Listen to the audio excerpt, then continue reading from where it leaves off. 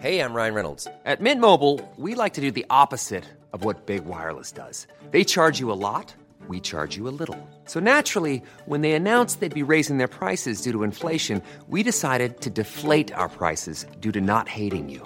That's right. We're cutting the price of Mint Unlimited from $30 a month to just $15 a month. Give it a try at mintmobile.com/switch. $45 up front for 3 months plus taxes and fees. Promo rate for new customers for limited time. Unlimited more than 40 gigabytes per month. Slows full terms at mintmobile.com. When you're ready to pop the question, the last thing you want to do is second-guess the ring. At BlueNile.com, you can design a one-of-a-kind ring with the ease and convenience of shopping online. Choose your diamond and setting. When you find the one, you'll get it delivered right to your door. Go to BlueNile.com and use promo code LISTEN to get $50 off your purchase of $500 or more. That's code LISTEN at BlueNile.com for $50 off your purchase. BlueNile.com, code LISTEN. Hi everybody, welcome to Dan Snow's History Hits. Today I'm talking about Rome. Rome, the empire, but Rome also the idea. The idea that's haunted us ever since its disappearance, which happened in the western part of Europe in the 5th century. A subject of lively debate we also talk about on this podcast on other episodes. Rome has proved to be an irresistible force. It's drawn in. It's like a tractor beam for would-be Caesars. Whether it's England's Plantagenet kings, Charlemagne, of course, who set himself up as an emperor, Holy Roman Emperor, the Ottomans in the East, and even up to more recently, the Kaisers and the Tsars. Both of those words derived from Caesar.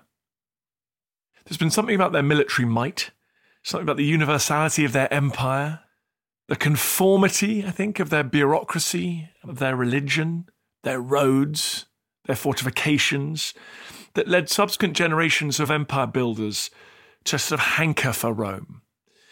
And they always saw themselves, by the way, needless to say, as that ruling, dominant Roman class, rather than feeling any empathy for the conquered peoples of the empire.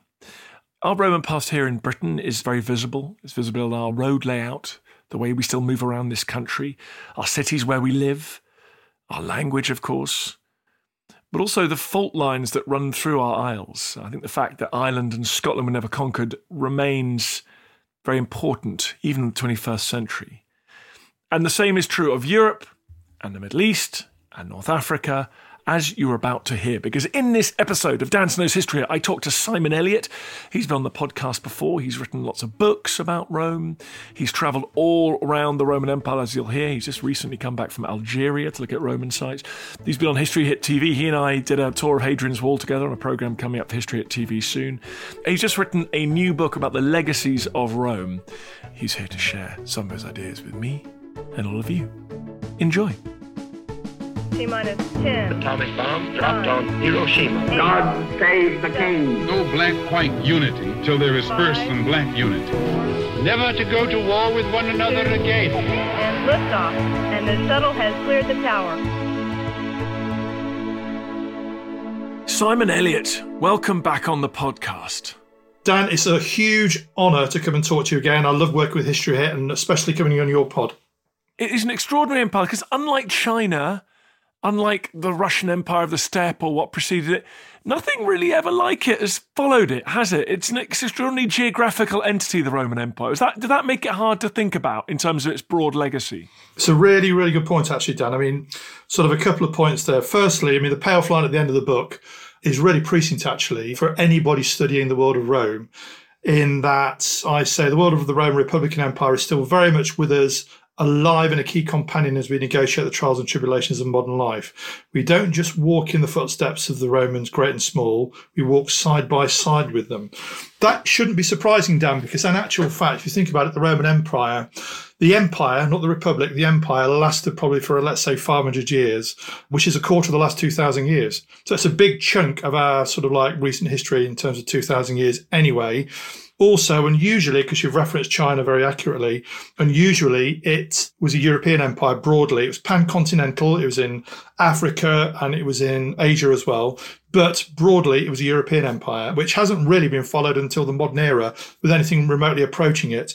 So we shouldn't be surprised about that. And also, because it's a very successful empire, as we tend to record it historically until the collapse of the Empire in the West in 476.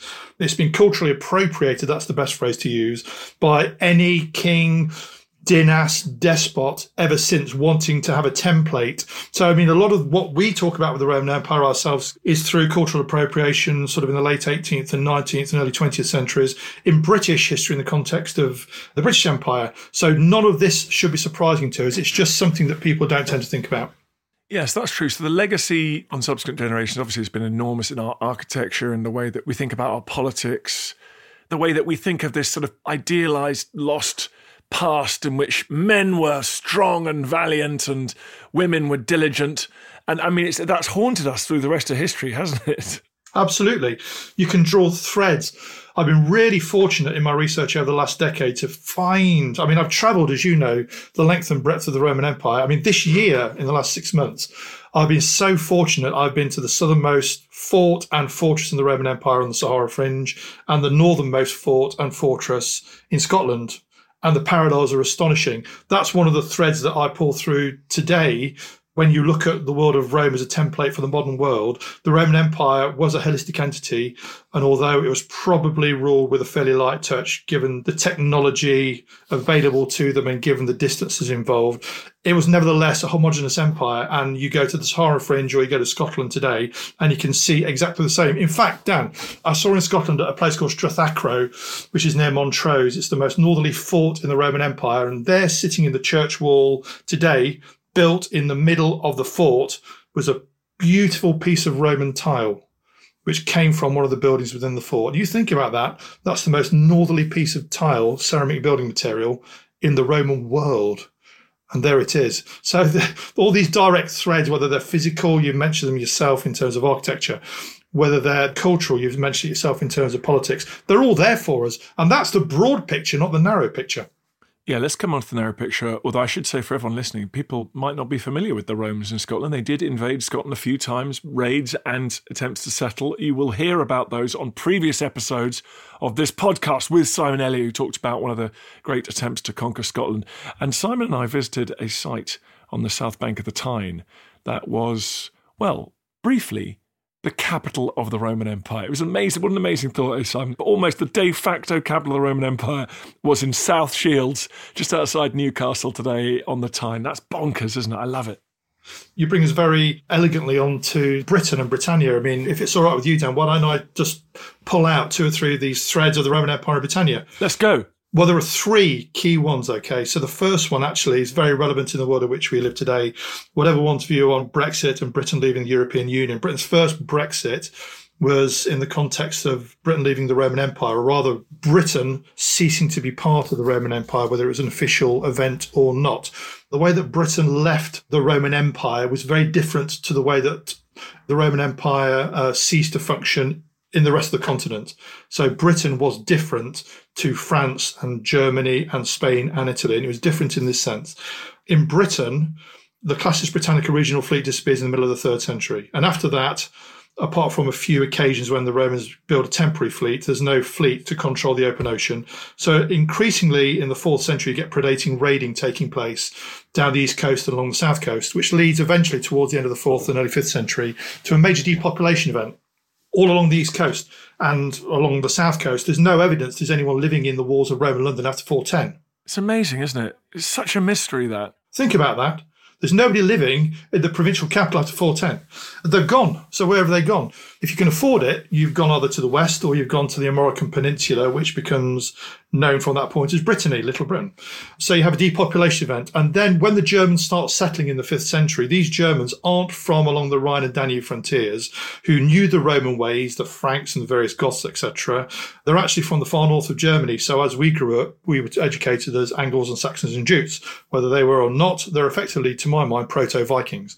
And when they start settling, because they're from the far north of Germany, they don't know the Roman ways. So even if there was any Roman infrastructure left for them to take over, they wouldn't know what to do with it. But there wasn't anyway. So you end up with a completely different vector for Britain. And over the next 200 years, these Germans, whoever they were from the far north, scour east to west, and we have England. That's not the case on the continent. We'll come to later when we talk about the imperial centre. So that means that from that point onwards, Britain is a place of difference. And some people believe that still resonates in the world today. So there's number one. Okay. Number two is in the urban landscape in modern Britain. When the Romans conquered Britain, it took them over 40 years to go from the southeast to the line of the Tyne, Solway, Firth, where we were, on what was later Hadrian's Wall. It took Caesar only 8 years to conquer Gaul, but it took them 40 years to allegedly conquer up to the line of Hadrian's Wall in Britain.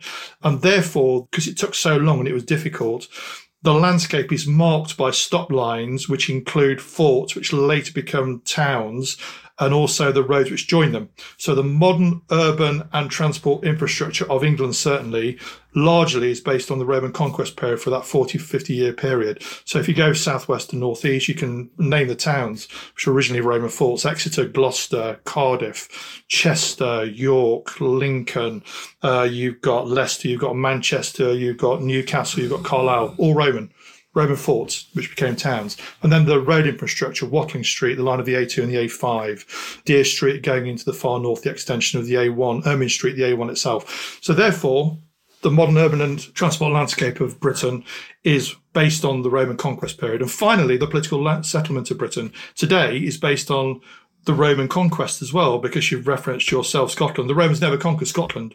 They tried hard twice with Agricola and Severus, failed twice ultimately. For whatever reason, they failed. And therefore, Scotland is a place of difference compared to England today geographically, because the Romans didn't build a stone-built urban landscape in Scotland. And also, the Romans never conquered the island of Ireland. And in not conquering the island of Ireland, that didn't become part of the Roman world either.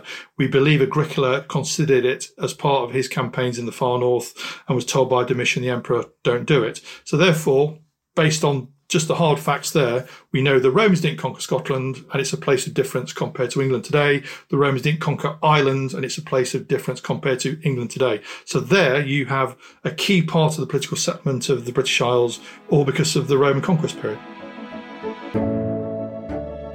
This is Dan Snow's History Hit. More after this.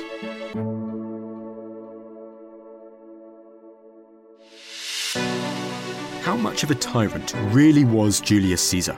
And it's very interesting to think about why it's Caesar in particular, when there have been many political assassinations in the past millennia, why Caesar's has been the one that is brought up again and again. Would we have ever stood a chance against the first dinosaurs?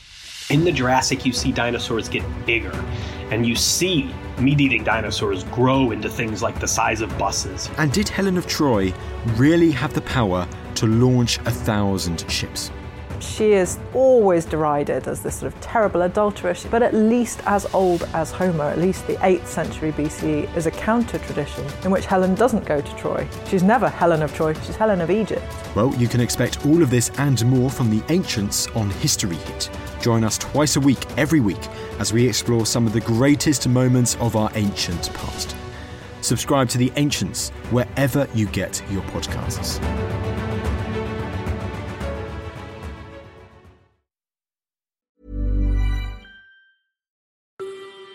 Hi, I'm Matt Lewis, historian and host of a new chapter of the Echoes of History podcast. If you're an Assassin's Creed fan, and like me, want to be prepared for the launch of Assassin's Creed Shadows later this year, join us on Echoes of History as we head to feudal Japan to explore the real-life history that inspired the latest game from this legendary franchise. Learn about Yasuke, the African warrior who entered the trusted circle of Japan's most powerful warlord. Hear accounts of cultures colliding when Portuguese missionaries landed on Japanese shores, and follow Japan's journey through years of division and bitter warfare to unification at the dawn of the modern era. Make sure you catch every episode by following Echoes of History, a Ubisoft podcast brought to you by History Hit, wherever you get your podcasts. Many of us have those stubborn pounds that seem impossible to lose, no matter how good we eat or how hard we work out. My solution is PlushCare. PlushCare is a leading telehealth provider with doctors who are there for you day and night to partner with you in your weight loss journey. They can prescribe FDA-approved weight loss medications like Wegovy and Zepbound for those who qualify. Plus, they accept most insurance plans. To get started, visit plushcare.com/weightloss. That's plushcare.com/weightloss. When it comes to your finances, you think you've done it all. You've saved, you've researched, and you've invested all that you can. Now it's time to take those investments to the next level by using the brand behind every great investor, Yahoo Finance. As America's #1 finance destination, Yahoo Finance has everything you need, whether you're a seasoned trader or just dipping your toes into the market. Join the millions of investors who trust Yahoo Finance to guide them on their financial journey. For comprehensive financial news and analysis, visit yahoofinance.com, the #1 financial destination, yahoofinance.com.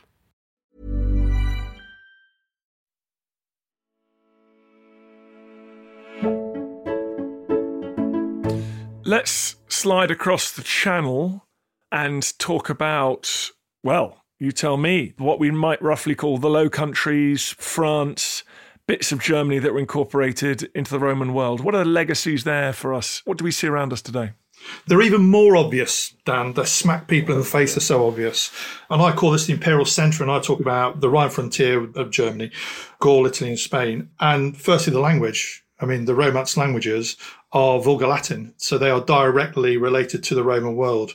That language, Vulgar Latin, wasn't spoken in any of those regions until the Roman conquests outside of Italy, and therefore that's a direct relevance to the Roman world. In fact, bizarrely, actually, Dan, if you look at the part of the world where the Romance language spoken today is closest to Vulgar Latin than anywhere else, it's Romania, which largely was the salient province of Dacia, where the Romans only stayed there from the reigns of Trajan to the reign of Aurelian. So that's 150 years. And even after that 150-year period, still the language spoken there it could almost be Roman. That's how close it is to Vulgar Latin.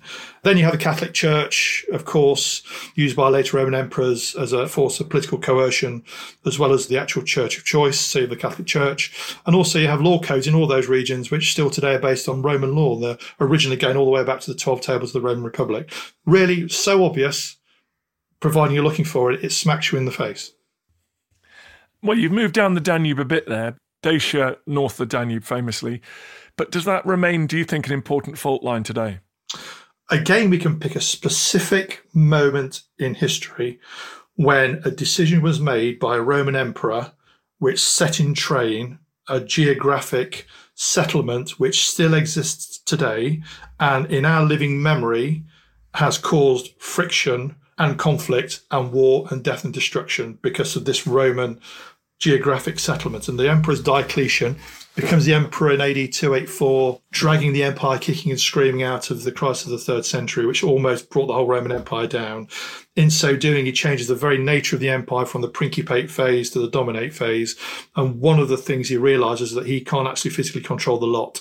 And he admits it for the first time. Other emperors, Nerva's the first one, try to, but don't think it's as important as Diocletian realises it is. Given the distances involved, the size of the Roman Empire, the troubles they have with externally, he realises he can't do the lot himself. So he divides the Roman Empire into two halves and appoints Maximian as his western emperor. He stays in the east. The dividing line for that is broadly still the dividing line through the Balkans, which separates a western-facing Catholic, Croat, German-facing world and a Serbian-dominated, Greek Orthodox, Eastern-facing world. And you can see that in the Balkan conflict in the 1990s. That all has its roots all the way back to the Diocletianic Reformation. Again, a gigantic thread from the Roman world coming through us today, which if you didn't know about it, you just wouldn't know. Let's move on to the Balkans, Turkey, the Middle East. What do you see out there? Again, actually, it's interesting. As you go further east, the examples, the threads become more geopolitical because the events from the Roman period, again, are set in train events in our world, which largely involve conflict. And one of the key examples is about Iran and the West. And funnily enough, Dan, I'm writing a book at the moment called Echoes of Alexander, where I'm looking at the legacy of Alexander the Great today, so who he is, not who he was, in the parts of Alexander's empire. And I'm literally right now writing the chapter about Alexander the Great, how he's remembered in Iran. And actually, that's really helped firm up my views about the Roman period, because if you look at the Achaemenids against the Hellenistic kingdoms, and then the Sassanid periods of Persian history, and the Sassanids against the Romans. The West is the enemy. And we're not helped by the last 200 years of sort of Western imperial expansion, where we've been perceived as bringing Western enlightenment to the Eastern world, which has just firmed up the view in the region that actually the conquest of Alexander the Great there, in terms of the Achaemenid Persian Empire, was a bad thing, and the conflicts, never-ending conflicts between the Eastern Roman Empire and the Sassanid Persian Empire were again a bad thing. And ultimately you see in Iran today them viewing the West as a bad thing, I certainly think through the prism of their history. And for Iran today, when they look to the West and they look for the equivalent of either Alexander the Great or the Romans, they look at the United States. That's a direct parallel in the way that they view their world. And then, if you think that's controversial, I then look at Israel. So if we were to be completely objective, I'm sure we'd agree that one of the most destabilizing events in the Middle East in the last 100 years, for good or bad, but factually, was the creation of the State of Israel, simply because it's an ongoing source of conflict, for good or bad. And if you go all the way back to the way that Hadrian crushed the final sanguinous Messianic Bar Kokhba Jewish revolt in the 130s, he effectively set in place, he locked in place what had begun much earlier, the Jewish diaspora. He completely rebranded the name of the province Judea as Cilia Palestina, completely renamed Jerusalem as Aelia, as in Hadrian, Capitolonia. He executed many of the Jewish religious community and scholars who'd survived, and there weren't many, by the way, after 3 Jewish revolts. He banned the teaching of the Torah and the calendar. This is Hadrian, by the way, who we think is one of the most enlightened of the Roman emperors. And he banned anybody surviving of the Jewish faith, and there weren't many, from living in sight of what used to be called Jerusalem. And also there was a massive depopulation event because the Jewish revolts, especially the last one, were very, very, very sanguinous. So effectively it locks in place the Jewish diaspora. And then I argue in the book, if you look at the narrative of Zionism in the 19th and 20th centuries, it's effectively trying to set right what was done wrong there to recreate a Jewish homeland. And that again has a massive, massive link thread all the way back to the Roman Empire and Hadrian. One of the most enlightened emperors as we perceive him. I mean, it's interesting how heavy a lot of these topics are actually when you think about it.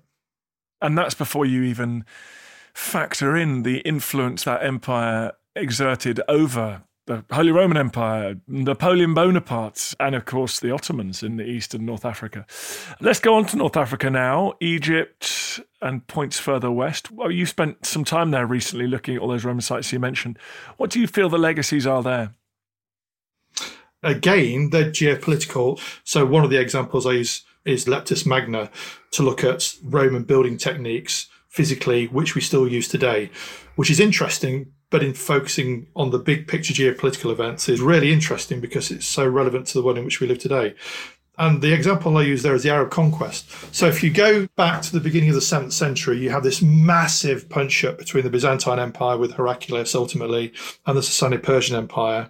They fight each other to a standstill over a 20-odd year period at the beginning of the century. Unbelievable story. It's truly astonishing. You take 10 pods to go into the detail. The key for us here is that they basically fight so hard that they're both punch drunk. And then they also get hit by a big wave of plague.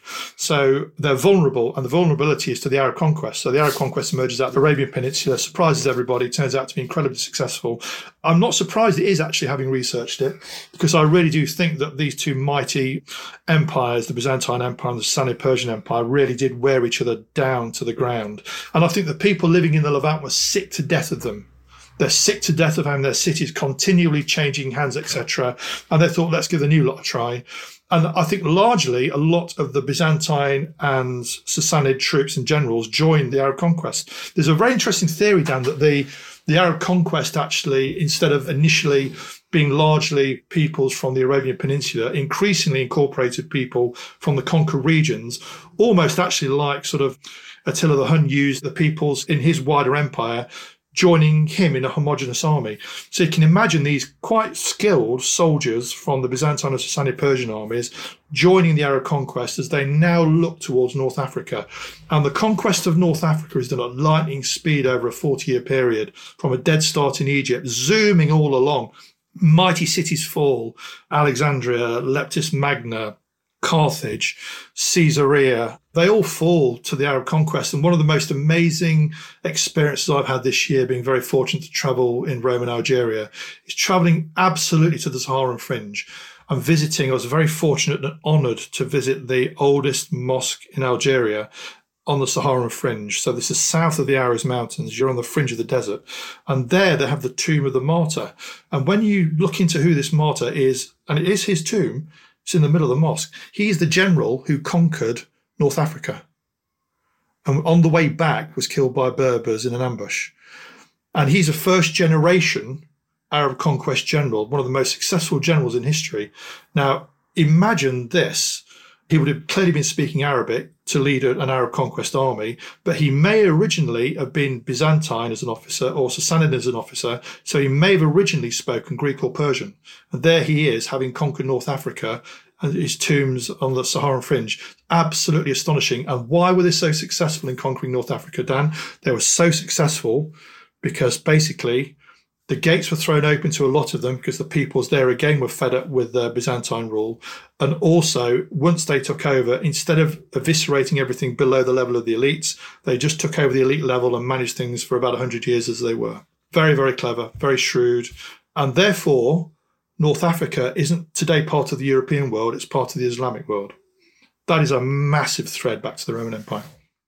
So stepping back, finishing up, what do you think the biggest legacy of Rome is on us? Is it on our imaginations? Is it on our politics and our culture? Or is it these geographical fault lines that you've laid out? Probably language, actually, Dan, thinking about it. It's language, just because such a vast chunk of today's world. I've only been talking about the Roman Empire, by the way. You earlier on touched on cultural aspects of the Roman Empire, which are visible politically across the world, the American Senate. An obvious example. When I'm leading my tours of Rome and London, I go past an all bar one in Tower Hill, which has got columns based on classic sort of Roman columns, Corinthian columns, in an all bar one. So it's all around you in that sense. But language for me is a very unifying thing. And a vast chunk of the world today speaks a language based on Vulgar Latin. And think about the etymology that we use in the world today, Dan, in terms of naming every living species, whatever it is, it's in Latin. so crazily, we live in a world which is framed by an empire which in the West collapsed in AD 476. It's bonkers, isn't it? It's bonkers. Simon, thank you for that absolute gallop around the empire and just some thinking about some of its legacies. Really appreciate that. What is the new book called? The new book is called The Legacy of Rome, published through the History Press, available on all good website platforms and in all good bookshops. Brilliant. Okay, Simon, thanks so much for coming on the pod. Always a pleasure, Dan. Thank you for having me.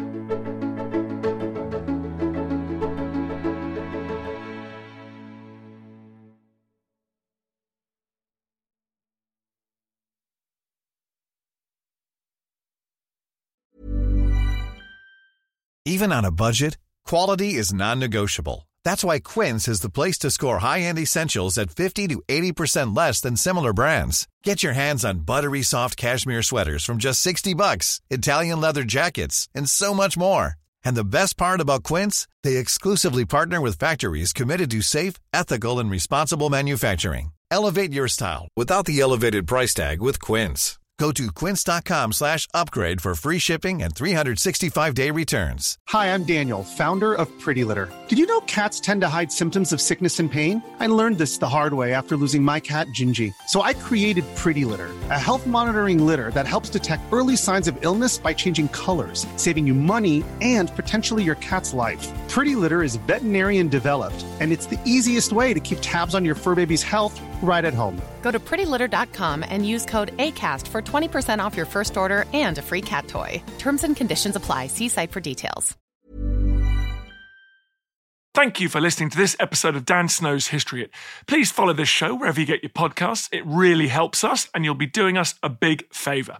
Don't forget you can also listen to all of these podcasts ad-free and watch hundreds of TV documentaries when you subscribe at historyhit.com/subscribe. As a special gift, you can also get your first 3 months for just £1 a month when you use code DANSNOW at checkout.